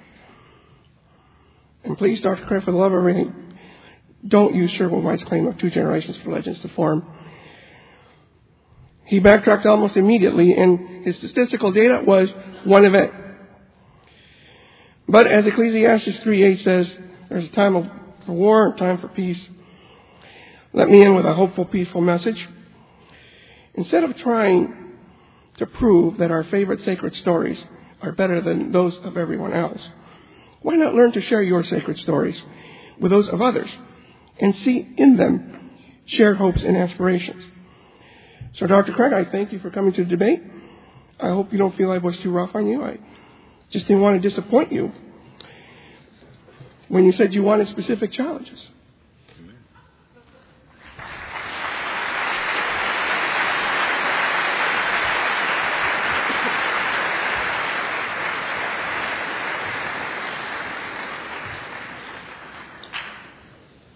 We will now have a time for the audience to ask questions.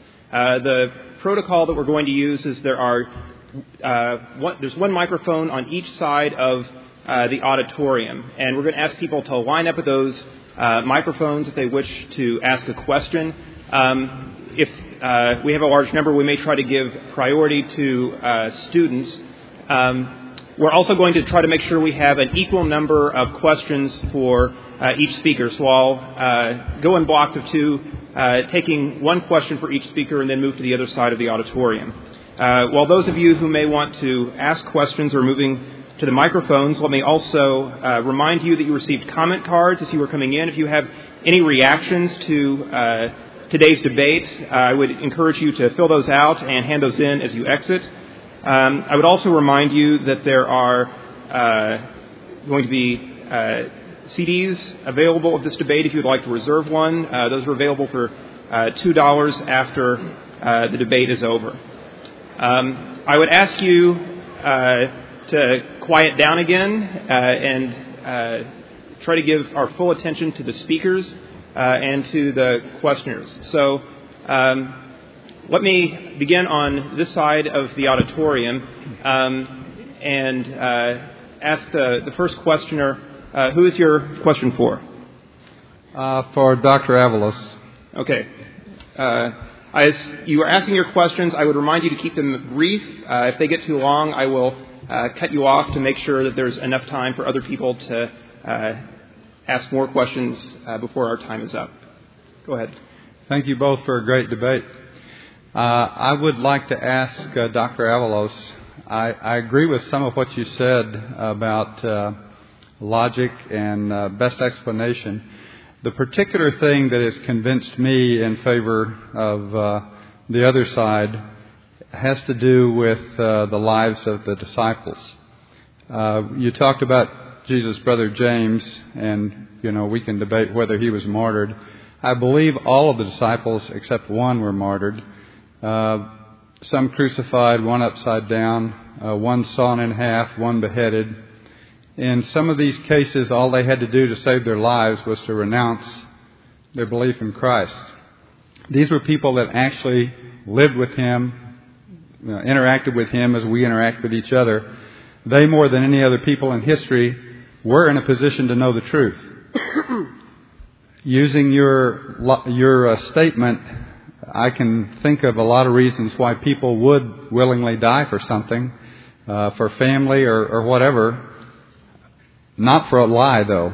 They were in a position to know the truth. How do you explain their willingness to die? My answer to that is the willingness to die for a belief is not a barometer of the truth of a belief. People can be willing to die for beliefs all the time. It does not make them true. We saw that at the World Trade Center. Does that make what they believe true about paradise? If that's the case, no. Willingness to die for belief really means very little in terms of history. And we don't know, by the way, that those disciples died in the way you portrayed it. All we have is say-so that they did. The sources for some of them are not contemporary with the events either. Okay, who's the next person in line with a question for Dr. Craig? I am. Go ahead. Okay, I'd first like to thank you for coming, but I'd like to question you on your tactics. I kept tally of the number of logical fallacies you committed, and it was 25, the highlights of which were 4 occurrences of shifting the burden of proof, 3 occurrences of argumentum ad populi, and I'll skip over all the others to get to the highlight. Within 60 seconds of standing at the podium, you committed argumentum ad hominem, the equivalent of a 5-year-old calling names. Shame on you. All right. Shame on you. Yeah, shame on me. I'm also a professional philosopher as well as a New Testament theologian. I understand logic. Well, obviously, you have no self-control. Allow the speaker to answer the question, please. Shame on you. 4. Would the audience please be quiet so the speaker can respond? I don't think I committed any of these informal logical fallacies. I think all of my arguments are carefully formulated according to the canons of logical inference. I do want to say something, though, about the ad hominem point, because I felt very uncomfortable about opening as I did, but I felt I had to do it in light of what I had seen in this earlier debate by way of preempting that happening in tonight's debate, because in front of an untrained audience of undergraduates, misimpressions can arise, and so that was why I did that. I didn't like doing that, but I felt it was necessary in order that we conduct this debate according to professional rules of etiquette and decorum. But I don't think that was ad hominem, because I wasn't saying that what Dr. Avalos said was false because of anything about him. That's what ad hominem means, is that you say a position is false by attacking the person, and I never suggested anything of that sort. So I think that the charge is not correct. You tried to... Your question's been answered. Is this microphone on? Yeah. Who's your question for? Yes. For Dr. Craig. Okay, go ahead. Or Lane. The purpose or the value of any explanation is to reduce the level of confusion and the amount of mystery that the alleged facts seem to entail. However, to invoke the supernatural, whether it be God or miracles or whatever, a supernatural agency in a proposed explanation is to bring infinitely more mystery, infinitely more confusion into the explanation than could possibly have been present in the original facts. So it seems to me that by invoking the supernatural to explain the alleged resurrection, you have brought more mystery into the resurrection than the natural hypotheses that were detailed by Professor Avalos. All right, that's a good question. When you say that the purpose of explanation is to reduce mystery, I think what that means is to reduce the mystery about that particular item which is to be explained. But it doesn't mean to reduce sort of the overall mystery. Indeed, in invoking a new explanation, you might create new mysteries that then opens up new questions. And great examples of this would be quantum theory in physics. In order to explain certain sorts of experimental results, we need to invoke things like quantum indeterminacy, quarks, maybe strings, all sorts of high-level theoretical entities in physics, which, as any quantum physicist will tell you, invoke levels of mystery that just boggle the mind. Nevertheless, you have good reason for believing in these posited entities as the causes or explanations of the particular phenomenon in question. So I would agree with you.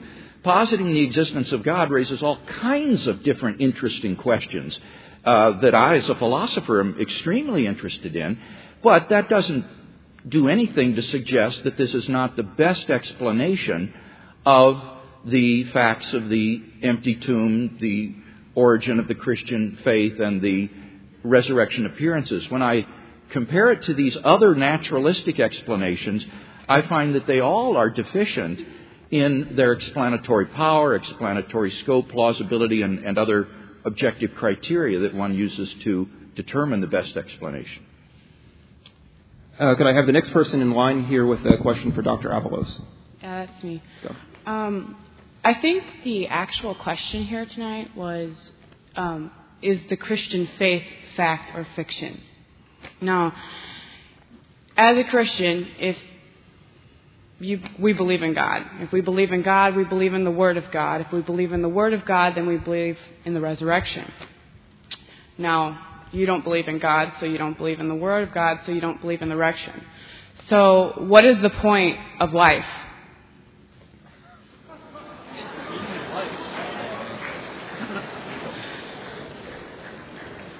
Please be quiet so the speaker can answer the question. The point of life is to live as healthy as possible in healthy relationships. To me, the basis of all life is good relationships. Fellow human beings, wife, kids, whatever. That's the point of life.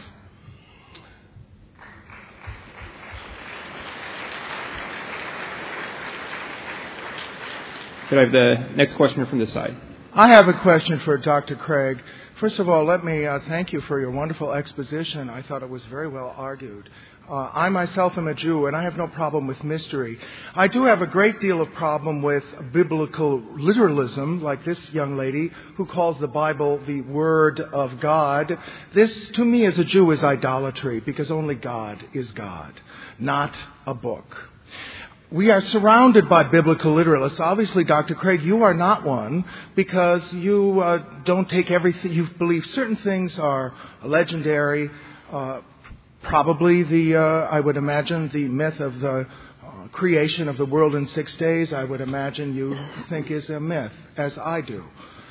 However, my question is this. As you realize, The Gospel of Mark, according to most New Testament scholars, is the only one that was actually written before the destruction of Jerusalem in 70 A.D. The oldest editions of the Gospel of Mark do not include descriptions of the post-resurrection appearances of Jesus, but end with the women coming to the empty tomb. They see it, and a young man is there, not an angel. A young man is there who tells them, "Why do you seek the living among the dead? He goes before you into Galilee. Go therefore, telling the disciples that he is risen." Something like that, I believe. And the gospel ends that they run away and they say nothing to anyone. The end. Then there are later additions that come along.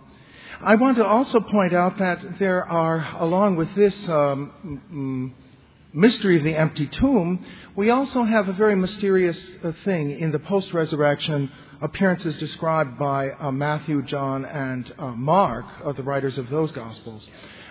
John, they all share this in common. The people do not recognize Jesus. Mary Magdalene, according to the Gospel of John, in the garden, mistakes Jesus for the gardener and talks to him at quite length before she realizes that it is Jesus himself. The disciples who walk with Jesus on the road to Emmaus the day or two after the supposed resurrection, they also do not recognize Jesus, but think of him as a stranger on the road. They do not recognize him all day. Did you sum up your question? Yes, please.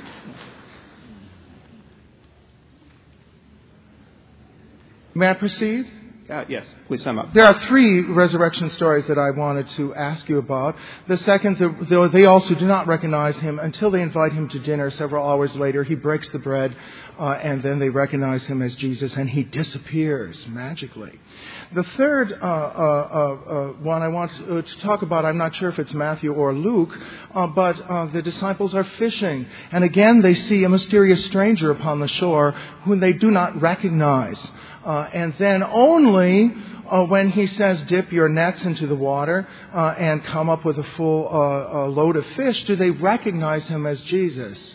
How do you understand these mysterious misrecognitions of Jesus if he's truly physically and bodily resurrected? Are you sure they're not just strangers that they perhaps imagine to be the resurrected Lord? Or perhaps even that every man is Jesus, is Christ, is the incarnation of God, perhaps? Yeah. With respect to Mark 16, scholars dispute whether or not the original gospel actually ended at verse 8 or not, or whether there might be a lost ending that would include resurrection appearances as well. But clearly, in any case, Mark has foreshadowed resurrection appearances in Galilee. He has the angel say to the women, "Tell Peter and his disciples, he is going before you to Galilee. There you will see him as he told you." So even if Mark doesn't choose to narrate the appearances in Galilee, he knows of them, and he foreshadows them in his gospel. Now, this non-recognition motif that you mentioned is very mysterious. I agree with you. I've often wondered what is going on here. We shouldn't exaggerate the extent of this. As you say, it only appears in 3 of the resurrection stories, this non-recognition motif. And I don't think that the most plausible explanation is to say, oh, well, it was just strangers or something like that, because what that does is takes the stories to be literally historically credible enough to believe in the non-recognition motif, but then doesn't take it credible enough to believe in the other supernatural aspects of the narrative. And you can't play this kind of arbitrary pick and choose with the narratives. So I think what's going on there is some kind of a theological point that the evangelists are trying to make. And my suggestion, though I'm not sure about this, could be this, is that it's a way of saying to the disciples that Jesus is not continuing with them in the same mode of existence in the same manner that they once knew him when he walked with them in Galilee. That now, as the risen and glorified Lord, they will relate to Jesus in a new way that isn't going to be that similar, familiar, earthly sort of encounter that they used to have with him. And that this non-recognition motif and the disclosure of Jesus, for example, in the breaking of the bread, in Emmaus or in the miraculous catch of fish on the Sea of Tiberias is a way of saying that Jesus in his risen and exalted mode of existence will relate to the disciples in a new way. That's the best I can do with that. Do you believe in evolution? We need to go to the next questioner, please. Who has the next question for Dr. Avalos? You've already had a lengthy question, sir. We're ready for the next questioner. Is there another questioner for Dr. Avalos on this side?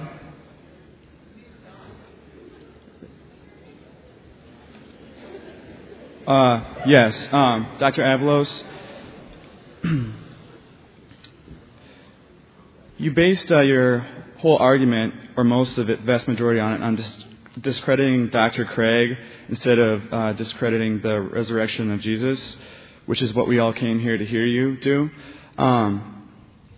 So I think in order to redeem yourself, could you just give a few explanations, alternative explanations to the resurrection of Jesus and why they're better than Dr. Craig's? And you really don't have to mention Dr. Craig to do that.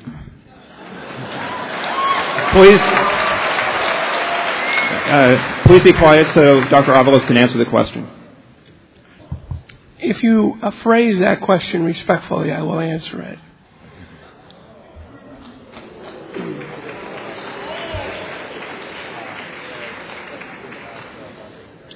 Okay, do we have the next question from this side?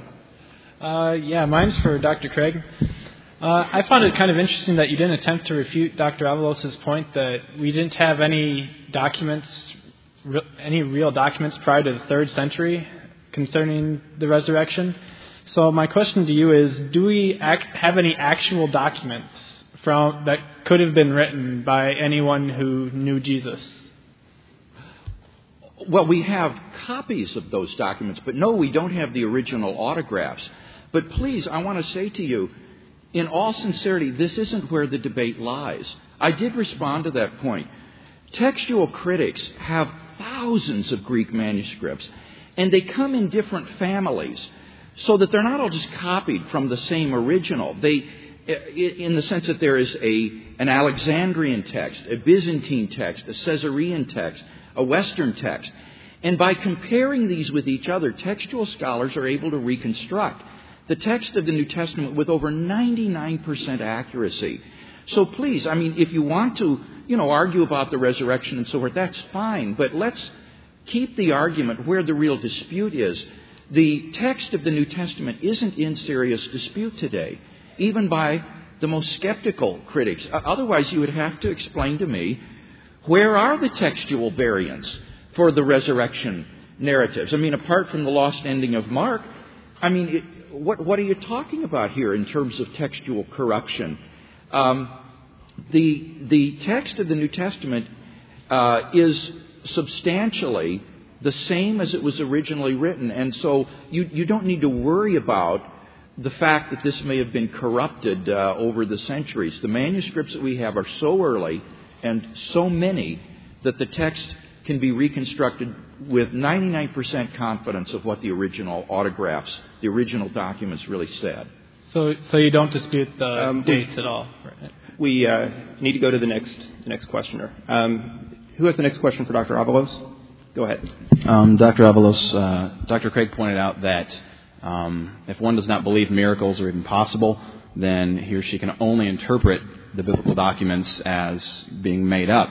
That just immediately follows. And then he pointed out how your empirical rationalistic epistemology or theory of knowledge, basically your worldview through which you interpret everything, including the biblical documents, does not allow for the possibility of knowledge in any other way. He pointed out how empirical rationalism is self-defeating. You would say it's self-affirming, but it affirms that it's self-defeating. And you never really dealt with his point that you can use rationality, reason, to point out bad reason, just like you can use good logic to point out bad logic. You never really responded to that. Do you have Well, anything to I kind of thought follow I did up very on well, and that his rationale could not distinguish between the historicity of Matthew 27, 52, and 53 from the historicity of Mark 16. So how is his rationale helping you establish history? Secondly, I don't think you can defeat empirical rationalism with empirical rationalism. That statement doesn't make sense. Well, by using logic, you're using rationalism. By pointing to facts, you're using empiricism. So you're affirming the very thing you're trying to deny. You can't do it. You have to use something else to defeat empirical rationalism. And the third point is, I was trying to show Dr. Craig is a naturalist. He's just a relativistic naturalist because he applies naturalism to stories he does not favor. He a priori would exclude because of his theology. For example, any claims made by any other god, he doesn't believe in other gods.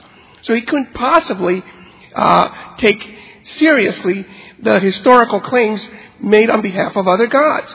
So he's a priori excluding other things. He's a priori excluding apocalypticism sometimes from historicity. There's all kinds of exclusions going on his side. Okay, could we have the next questioner from this side? Yes, my question is based on why there was a burden of proof on Dr. Avalos. We've seen throughout history that when a person dies and you dig up the body, there are bones there. If I die 50 years, my bones will be there. It's the wild claim, and I mean no disrespect in saying that, of course.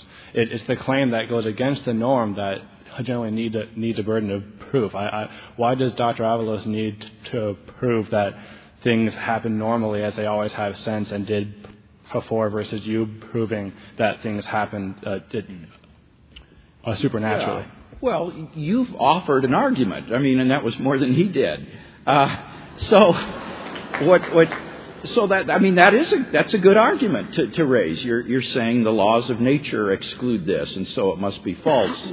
And then we would have to argue about that. What I said was that the belief that God raised Jesus from the dead doesn't contradict science. It doesn't contradict any natural law, because those only describe what happens naturally. And I agree that it's naturally impossible for people to rise again from the dead. I wholeheartedly endorse that. But what I suggest is that the hypothesis God raised Jesus from the dead is not unacceptably ad hoc. And I do have independent reasons for believing that God exists. So I have these explanatory resources in my worldview. And so I think it's legitimate to appeal to them. Let me say as well, too, that your argument wouldn't do anything to dispute the facts of the case. Things like the burial, the empty tomb, the postmortem appearances. Those are just historical facts. What your argument would be against would be the best explanation for them. You would concede the facts, but just say you can never adopt a supernatural explanation. But I think that's an arbitrary restriction. It's an attempt to say that the pool of live options for an explanation is going to be limited to naturalistic explanations. And if you do that, well, then I'll agree with you that some naturalistic explanation is the best explanation that's naturalistic. But that's not the question. We want to know what is the best explanation overall, including in the pool of live options, a possible supernatural explanation. Dr. Avalos has said he's willing to let that be in the pool of live options. His objection wasn't like yours. He was saying that we can't infer the resurrection because we can only appeal to known causes. But I gave counterexamples to that, tried to explain how that would impede science, and then also that I do have grounds for thinking that I do know God exists. So that's why I think it's legitimate to infer in this case the resurrection. Could I have the next questioner for Dr. Avalos? First of all, I'd like to thank you both for being here. Thanks for a great debate. And Dr. Avalos, you never directly refuted any of the facts that Dr. Craig stated in his first, the opening statements. So my question to you is, do you have any direct refutation of any of that? I know you tried to prove that Dr. Craig has in the past told stuff that wasn't true, which he gave reasons for. Is there any reason that we shouldn't believe anything that he said tonight? Do you have any direct refutation of anything that he said? Thanks. I think Dr. Craig is just playing a semantic game. He wants to pretend that just calling something a fact makes it a fact. So he starts with the fact of postmortem appearances. That's not a fact. We can't verify postmortem appearances happened. All we have is a story of postmortem appearances. What makes that story a fact? Well, he uses a lot of this argument, as probably the earlier questioner pointed out, this argumentum ad verecundiam, which means he uses an appeal to authority. Most scholars agree. Well, listen, what group of scholars are you quoting? Mostly Christian scholars. What do you think most Christian scholars are going to say? They're already committed to the resurrection. Does he do that with Muslim scholars? Does he say, most Muslim scholars agree that the Quran is a revelation of God. Therefore, I'm going to start with that. You see, he's doing a lot of this stuff that you're not going to notice until you dissect it very, very carefully.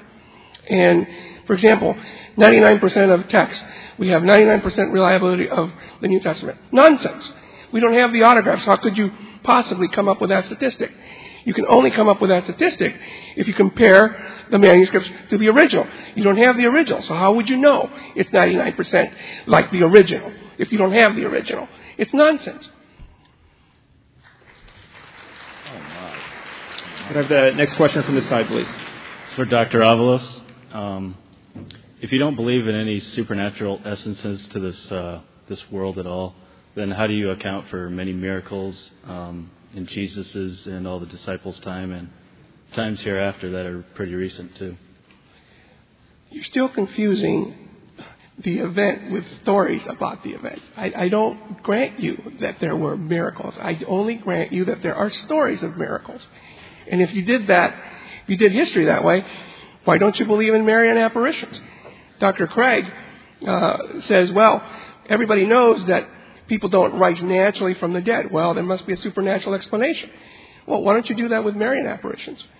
People know that Mary couldn't possibly rise naturally from the dead. So why don't you just say, Dr. Craig, those appearances must be true. Mary must be alive, since witnesses are experiencing something. And by the way, another famous trick is, the disciples couldn't possibly have a pre-existing tradition. Every tradition, the first instance, doesn't have a pre-existing tradition. That's another bogus argument. If you did that, every tradition would not have a pre-existing tradition. It wouldn't be in the mind before the first instance of it. Okay, we have time for one more question for Dr. Craig. This side. Anyone? Is there a question for Dr. Craig from this side? I wish to speak a moment, please. I have a driver's license here. My name is Jesus Christ. I am a scientist. I study electromagnetic phenomena. I study paramagnetic phenomena, ferromagnetic phenomena, and dielectric phenomena. I think these three phenomena is what God uses to take the center of the earth, which I think has a density of 10,000 grams per cubic centimeter, which is the density of the neutron, the proton, the electron, and all subatomic particles, to make the molecules of the bodies of which we live. I think that it is time for us to take a good look at what we're doing tonight. I like it. I like when people discuss and talk, and it doesn't mean that we all have the same ideas. It means that through this discussion, we're going to come to a conclusion, a little bit better setting for the days ahead. Now, here's what my question to both of these men are. What is the density of the center of the earth? I don't know.